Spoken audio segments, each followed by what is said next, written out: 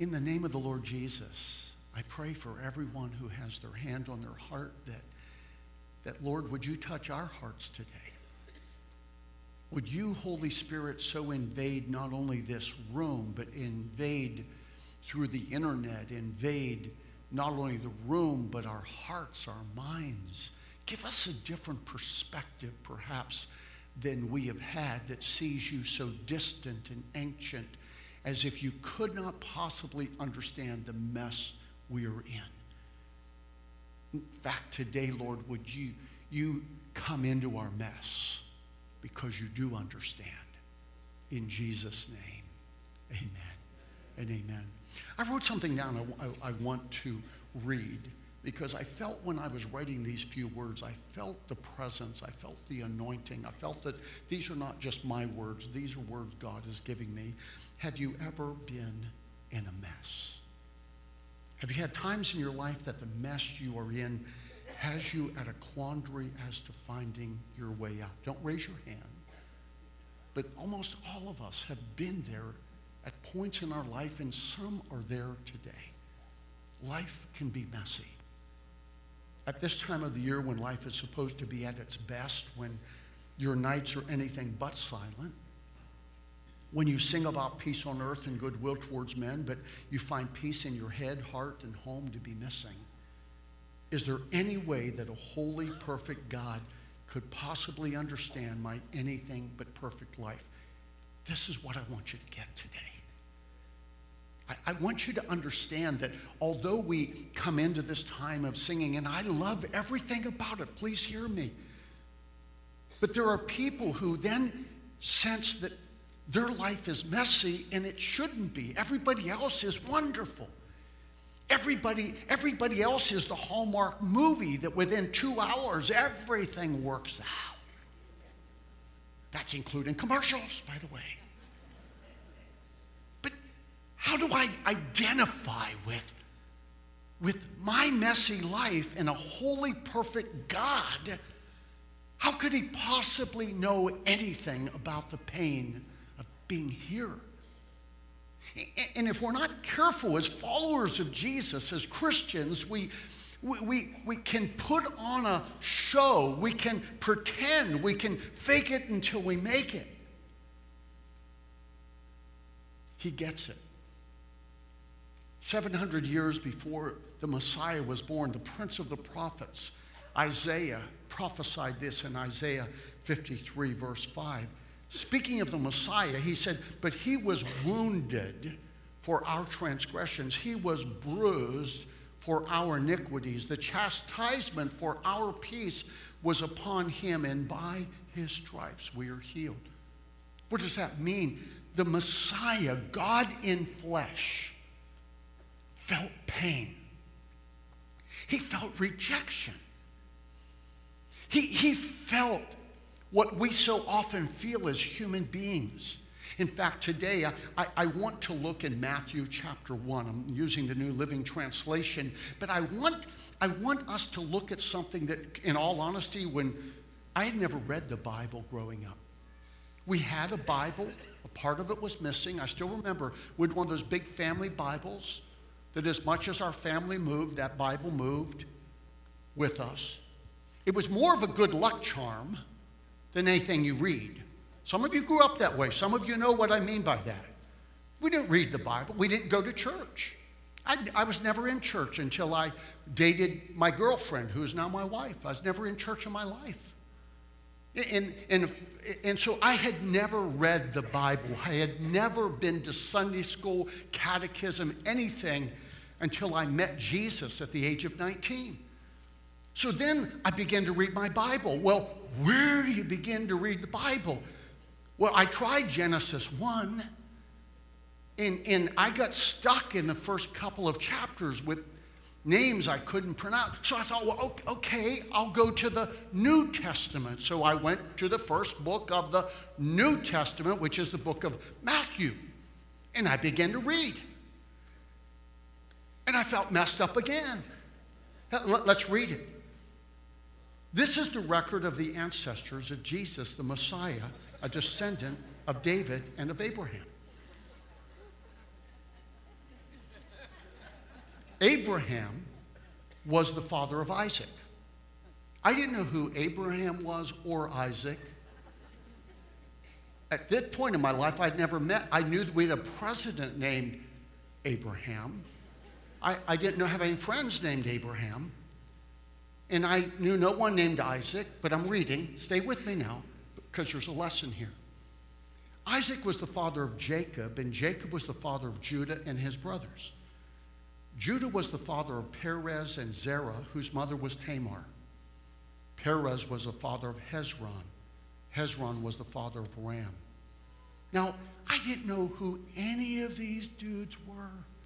Now, you get mad at me like, oh, you're so irreligious. You're, lightning bolt. No, I'm just being honest. God wants us to be honest. I didn't know who. I'm reading a book. I'm expecting a good book grabs you, first page, sucks you in. This first page is not sucking me in. Be mad at me if you will.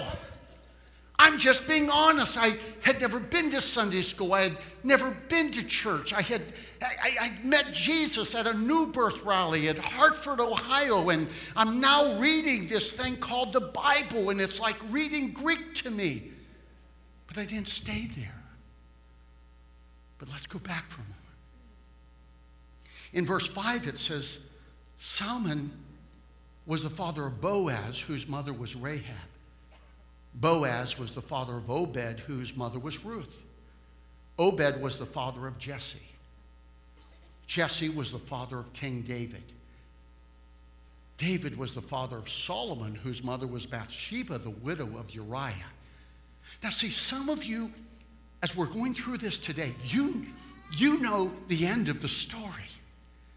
I'm even saying names, and you're like, because you know the scriptures, you're like, oh yeah, I know something, I know, and we're going to come back to that.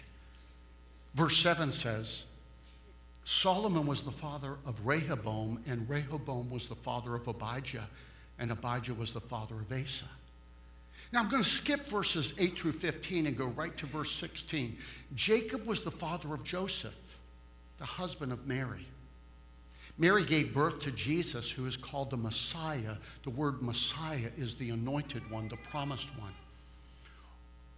Verse 17 says, all those listed above include 14 generations from Abraham to David, and 14 generations from David to the Babylonian exile. When the Jews were taken to Babylon, it was called the exile. And then 14 from the Babylonian exile to the Messiah. Now, that's verse 17. So, okay, what does that mean? We're going to come back to that. We're going to look at some of these names because you have a family tree. None of you were born under a rock. Amen? You all have a family tree. In fact, how many of you have ever done your DNA test? Any of you? Wave at me if you've done your DNA test. Okay, my wife and I both done that. I was shocked when I spit in that tube and sent it in. And that's what you do. I was surprised because I've spoken in Sweden and Norway and Denmark a number of times. I'm 28% Scandinavian. Had no idea. None. I knew I was Welsh, 52% Welsh. Now I know. But you should do that. I don't get anything for that. But here's what I want to say. Listen. There's not a person listening to me that in your family tree there's embarrassment. Oh, you can lie about it if you want. Maybe you're not even aware of it. But you got some stuff going on in your family tree that you're like, yeah, that uncle or that grandpa or that great, whatever. I knew nothing about my family background. And when my dad had died, because my mom had died earlier, when my dad had died, and my dad knew very little. My dad was the youngest of 12 kids, and his dad died when he was 12. So my dad knew very, very little about family. So I had to get onto DNA, or not the DNA, but the Ancestry.com thing, and do research to find out stuff about my family. Now, most of it was good. But I had also talked with my uncle out in California, and I sat down with him and I said, he had done a little bit of research. I said, tell me some stuff about the Thomases. Oh, did he tell me some stuff? Man, if it was true, I've got some people in my family tree that are a bit embarrassing. But let's go right on to verse 18, because we've just read verse 17, verse 18 of Matthew chapter 1. This is how Jesus, the Messiah, was born. His mother Mary was engaged to be married to Joseph. Most of you know that in Hebrew custom, the engagement was the legal part of the marriage. So it wasn't like some people get engaged and break the engagement, get engaged to somebody else, break that engagement, and it's just a ring and it's a bit of a commitment. No, this was like the legal part. But before the marriage took place, while she was still a virgin, she became pregnant through the power of the Holy Spirit. We're going to talk more about that next week. Joseph, her fiancé, was a good man and did not want to disgrace her publicly, so he decided to break the engagement quietly. As he considered this, an angel of the Lord appeared to him in a dream. Joseph, son of David, the angel said, do not be afraid to take Mary as your wife, for the child within her was conceived by the Holy Spirit. And she will have a son, and you are to name him Jesus, for he will save his people from their sins. All of this occurred to fulfill the Lord's message through his prophet, which said, look, the virgin will conceive a child, and she will give birth to a son, and they will call him Emmanuel, which means God is with us. When Joseph woke up, he did as the angel of the Lord commanded and took Mary as his wife. Last verse, verse 25. But he did not have sexual relations with her until her son was born. And Joseph named him Jesus. Jesus was a very common name. Yeshua, Joshua, very common name. And so that name Jesus was a common name. That's why, but Emmanuel was not a common name. Nobody would have been so bold as to call their child God with us. And so here we see a story that seems, oh, it's so beautiful, it's so wonderful, it's so, oh my, it's messy. It's messy.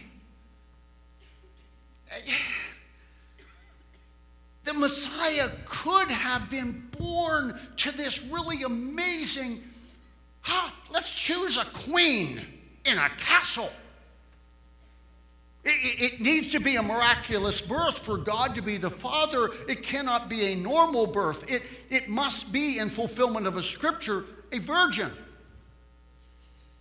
But Mary's a young teenage Jewish girl from an obscure family. We know nothing about Mary's family, except that they were probably poor and unknown. Why in the world would Almighty God, all wisdom, all grace, all brilliance, choose Mary? We wouldn't do that. We wouldn't choose Mary. We'd choose somebody really well known, because this is God coming in the form of a baby to this earth to die for our sins. Let's make it big. Let's make it colossal. Let's let it go viral.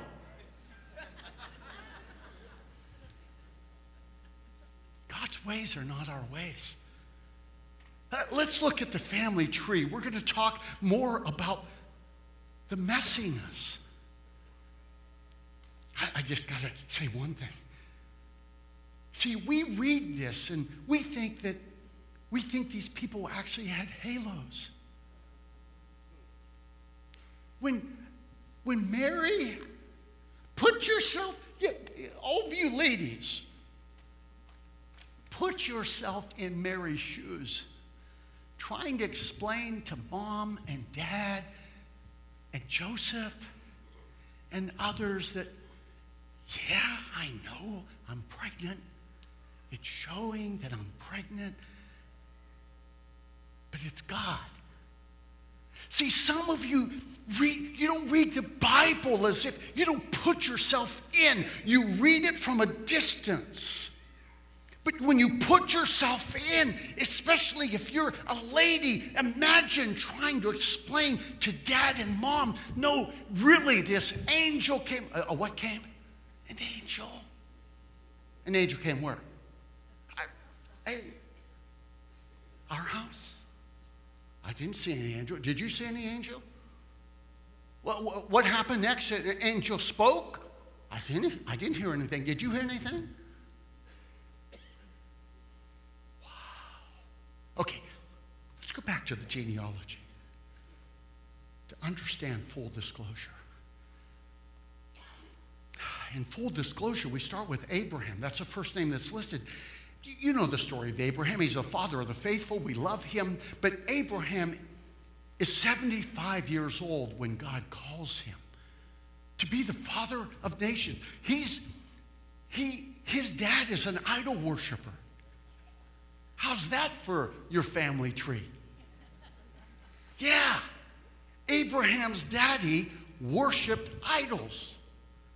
God calls Abraham and calls him to do what? Calls he and his wife Sarah to become the father and mother, if you will, of faith. They're old. They're past having kids. They cannot have children. Sarah is past menopause. She cannot produce a child.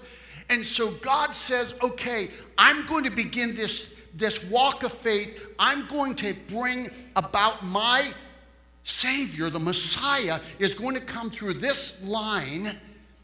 Who should I start with? A 75-year-old man with no children. Does that make sense to you? It makes no sense to me. But because we know it, we just sort of take it for granted. There's hope for us. Because there's not a family here that you don't have some things in your family that embarrass you.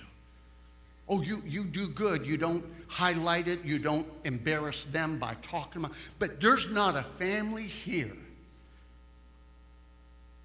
that you don't wonder, how does God even understand my mess? And then, so Abraham and Sarah are old, and then they have a child, Isaac. Do you remember Isaac being raised up? Do you remember he had an older brother, half-brother? What was his name? Ishmael. What did Ishmael do to Isaac? He bullied him. Read it in Genesis. He picked on his brother to the point that Isaac's mom, Sarah, said, get rid of Ishmael and Hagar, his mother. And they get kicked out. You say, is this something you saw on the news? No, this is in the Bible.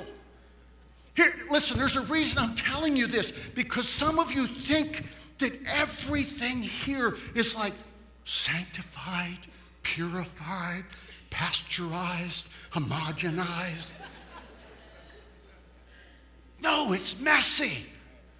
And God chose intentionally, say intentionally, to show us the mess. Intentionally. He doesn't want us to be religious robots looking as if we're perfect and holier than thou. He wants to identify with our mess. He wants us to know that, listen, I'm not distant from you when you're in a messy place in life. I understand. He got bullied by his brother. Then he worked real hard to get his wife and had an uncle, Laban, who was a liar and a cheat. Then we have Jacob. Jacob was a homebody who connived with his mom and ripped off his brother from the birthright. Oh, what a family I'm born into. These are the good ones. Come on, church. Please don't get religious on me today. This time of the year, I know what happens in church. I've been around a long time. You get the spirit of kolache on you. I've watched it for decades now. We'd love to blame the devil. No, it's the kolache. It's all those carbs y'all been eating, and now it's Sunday morning church, and you're like, man, you're talking to a man who likes carbs, I'm telling you. I know the spirit of kolache when I see it. This is, God could have brought the Messiah to this planet. Let's choose a queen. Let's choose a palace. Let's choose rich, well-known people. Let's choose a rabbi. Let's choose religious. No. He chooses people that are so normal. They're human. They're messed up. Listen, you need to understand there's a difference between being human and being sinful. Sometimes we mess that up. We think that humanity, that we're all a part of, that every mistake equals sin, and that's not true, but that's a different message. Judah is the next one in the family line. Judah was the father of Perez and Zerah, whose mother was Tamar. Well, when I read that, I was just trying to pronounce the names, but then I started studying. Whoa, this is not good. Perez was the father of Hezron. Hezron was the father of Ram. Perez was born out of a relationship between his mother and her father-in-law. His biological father was his grandfather. Oh, come on now. Come on, read it. I hate religious spirits. Some of you looking at me like, oh, bless God. Bless their little hearts. Oh, I want to shake you. See, we got a world out there that thinks that the Bible is just some religious book of do-gooders. And God intentionally said, I want to get down into life. I want to get down and get dusty and dirty and feel what you feel and experience what you experience. We're talking about the genealogy of the Messiah. You thought your family would, suddenly your family looked pretty good. I'm serious. Suddenly it's like, oh, okay. There's hope for us. You know the story that you say, well, it really didn't count because, she was pretending to be a prostitute. Oh, well, that makes it so much better. Read it. I think it's Genesis 38. Read it. Oh, Lord have mercy. I didn't choose to put this in the Bible. God chose to put this in the Bible. Wow.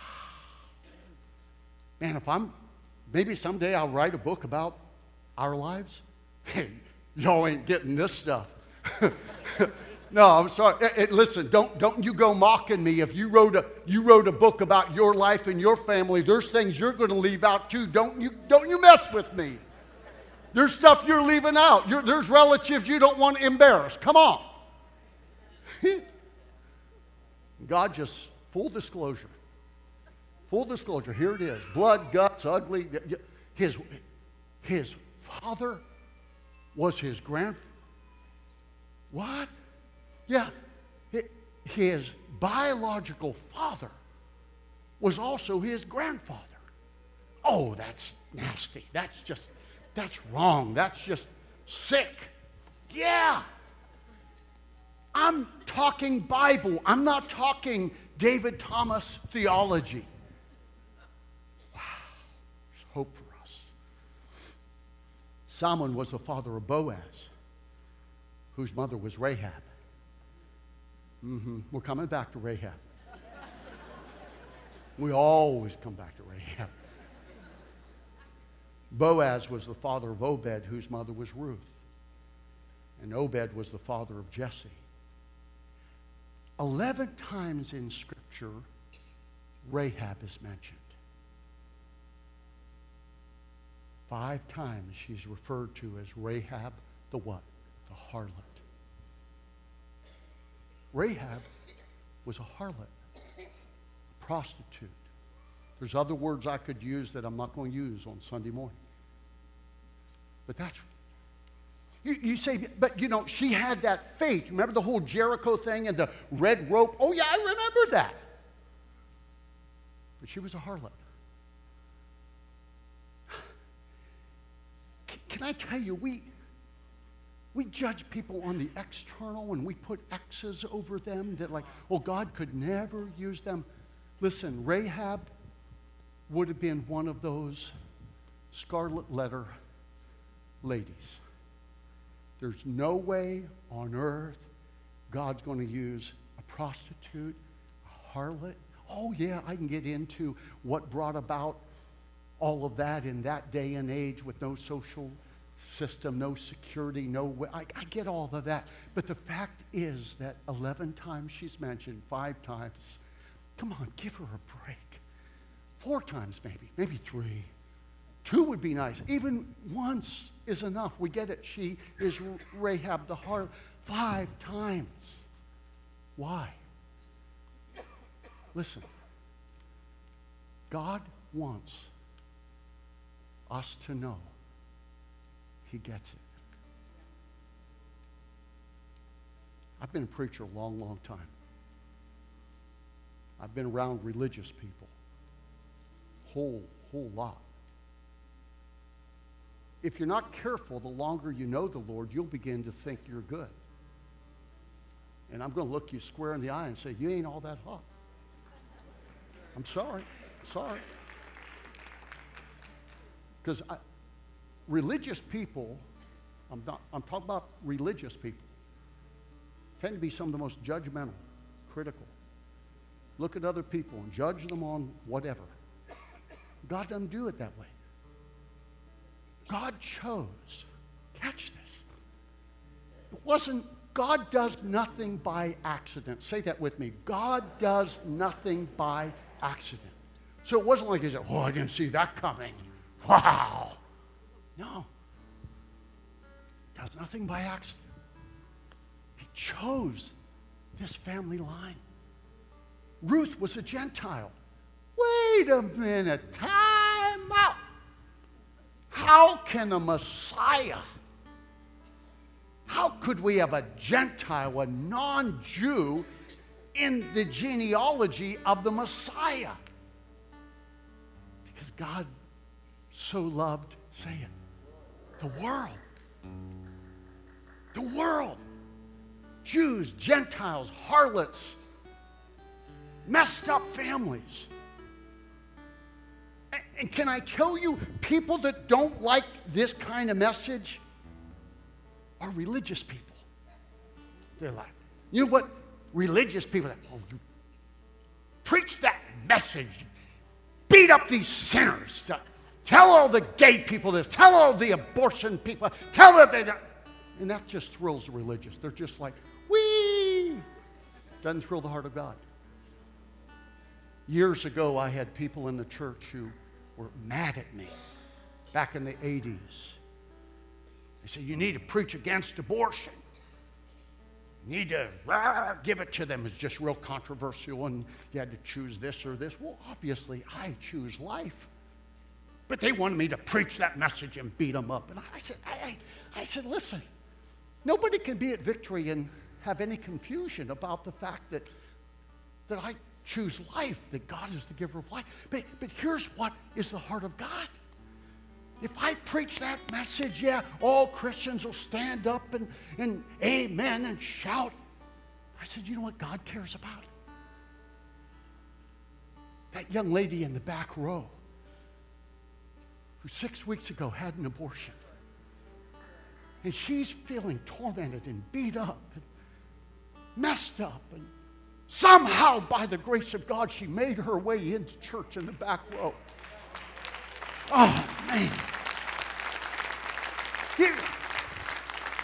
Any preacher that preaches to get the shouts of the Christian and doesn't care about the one that went astray isn't a true preacher of the gospel of Jesus Christ.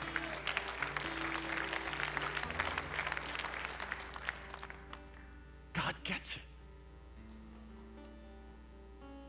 Rob, your imperfect life, imperfect family, imperfect genealogy, he gets it. Now, Rob isn't sitting there saying, "Oh, why are you picking on me?" What do you know? I know you're a human being. And I could say the same thing to Mike. I could say the same thing all around this room. Look at me, folks, as we're closing. God intentionally does not want a gospel that's been pasteurized and sterilized and homogenized. I didn't do it, but next week I'm going to talk more about this, and I might do it. But now it won't be a surprise. But I told the staff this week, I want to bring a beautiful nativity. Beautiful. For one thing, he wasn't born in that kind of a setting. He was born in a cave. That's really what a manger was back in those days. It was not what we picture in Western. But because we're Western, I want to bring this beautiful, beautiful nativity. So if I do it next week, don't tell anybody what's going to happen. But I want to have this beautiful nativity. Oh, I mean, baby Jesus, Joseph, Mary, the wise guys, now the wise men. They really weren't there, by the way. That was 2 years later, but But you know, the sheep are just perfect sheep. Come on, help me. Would you? I'm closing. Help me.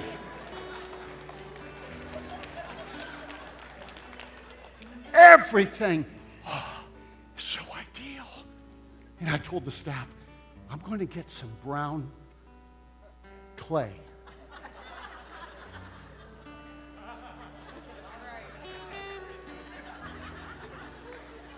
I'm going to form some poopy. I'm going to put smelly stuff. You say you wouldn't do that. Oh, come next week and see.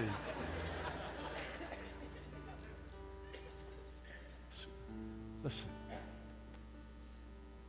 going to do something. We just do it from time to time, but I want you all to stand if you would. I'm going to ask all of you, not just some of you. Would you just slip on up here as we close? Slip on up here. I want to talk to you as we close and want to get you out of here in just a moment. He gets it. He gets it. In the Rose family with the perfect genealogy. Yeah. He gets it. Even we got a number of Jurgens. I call them the Jurgenites. It sounds so much more biblical than Jurgen, the Jurgenites. But within the Jurgenites, where's Brad at? Within the Jurgenites, the genealogy is messed up. Oh, I got family here. We know that our family messed up. But here's the thing. Listen. What the stereotypical religiosity is that because your family and you are messed up, you have issues. Anybody have issues? Anybody telling the truth? Everybody has issues. And if you don't think you have issues, oh, you got big issues. Because we know you have issues. God knows you have issues. Everybody knows you have issues but you. That's a big issue.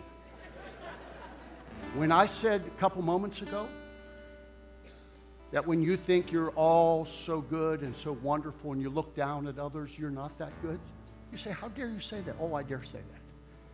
Because the Bible says that. The Bible says all of our righteousness, our self-righteousness, is like a pile of filthy, dirty, stinky rags. When we think we're so wonderful, we then have no ability to connect with other people because we judge them. Because we think we're so wonderful. We look at people, we judge them. But when you realize, man, I'm a messed up person from a messed up family, that an amazing God has adopted me into his family. In spite of me, in spite of my messed up family, I now belong to him. And if you see any good thing in me, it ain't me, it's him. That'll keep you humble. So then when people say, oh, you're so nice, you say, well, thank you, God bless you. But you know inside, it's all about him. It's all about him. I hope you get this. I want to go one step further next week. Short message on Christmas Eve, and even a shorter message on the 5 o'clock service. But I want you to get this. You know why? You'll see. Will Minerva, you'll say, there's chance, there's hope for us with all of our mess-ups. Within the Leitner genealogy. Oh, you say, how can you say that? Because I can say any name. Bollinger. I could throw out names here. Hoffmaster. I could throw out names, and your family's messed up. You say, I already know that. You can have to rub it in. No. Listen, I'm not rubbing it in. What I'm saying is that God gets it. And what I'm saying is that there's hope in him. That he doesn't hold up this measuring thing and say, you know, when you get here, there's hope for you. He said, no. Right where you are, there's hope for you. Father God, I pray for everyone under the sound of my voice that this message today will not only help us to know there's hope for us because you understand our mess. We invite you into that mess. We invite you into our family with all of its issues. I invite you into my life with all of my issues. Because you're the one who changes. Lord, there's families here that with all of the mess-ups in the genealogy, because they've been born again, they raised their children different. They raised their grandchildren different. Lord, there's generational curses that have been broken, and now generational blessings are beginning. But you start where we are. Thank you for that. Thank you for never giving up on us. And Lord, as we close this service, would you now help us to not be judgmental, to not be critical, to not be fault finders, to realize that within this genealogy of the Messiah were some pretty messed up people, pretty messed up families. You didn't judge them. You changed them. You used them. Would you help us to give that benefit of the doubt to others? Change us so that we're more like you. Honey, would you come? As we speak a blessing over you today, if you come and you need prayer, you need to talk to somebody. Maybe you've never met Jesus Christ as your Lord and Savior. We'll have some leaders up around the altar. We have some material to place in your hands that can help you. I hope you got this. I hope you leave today saying, whoa, I didn't know that. I read that Matthew chapter 1, 2, and I couldn't pronounce those names and had no idea that, whoa, I didn't know that was, whoa, I didn't know. Now you know. That was in his family tree. There's hope for us. There's hope for all of us. In the name of the Lord Jesus Christ, may God restore your hope. May you recognize that he understands your mess, your issues. Would you quit comparing yourself with others because you're looking at them as if they're so lofty and wonderful and perfect and you're so messed up? No, we all need a Savior. We all need a father. May the Lord bless you and strengthen you and encourage you. May you leave this building today, and may, as you look at people, may you be less judgmental, and may you be more accepting. May you love people where they are, trusting that God's love can bring breakthrough and help into their life. We bless you in the name of the Father, in the name of the Son, in the name of Holy Spirit. May Jesus Christ reign supreme in your heart and life. In his name we pray. And all God's people said, amen. Can we give the Lord praise? Remember, next Sunday, 10 o'clock, shorter service, 5 o'clock, candlelight service. We love you. See you in the lobby. You need prayer, you need to talk to somebody, come on down front.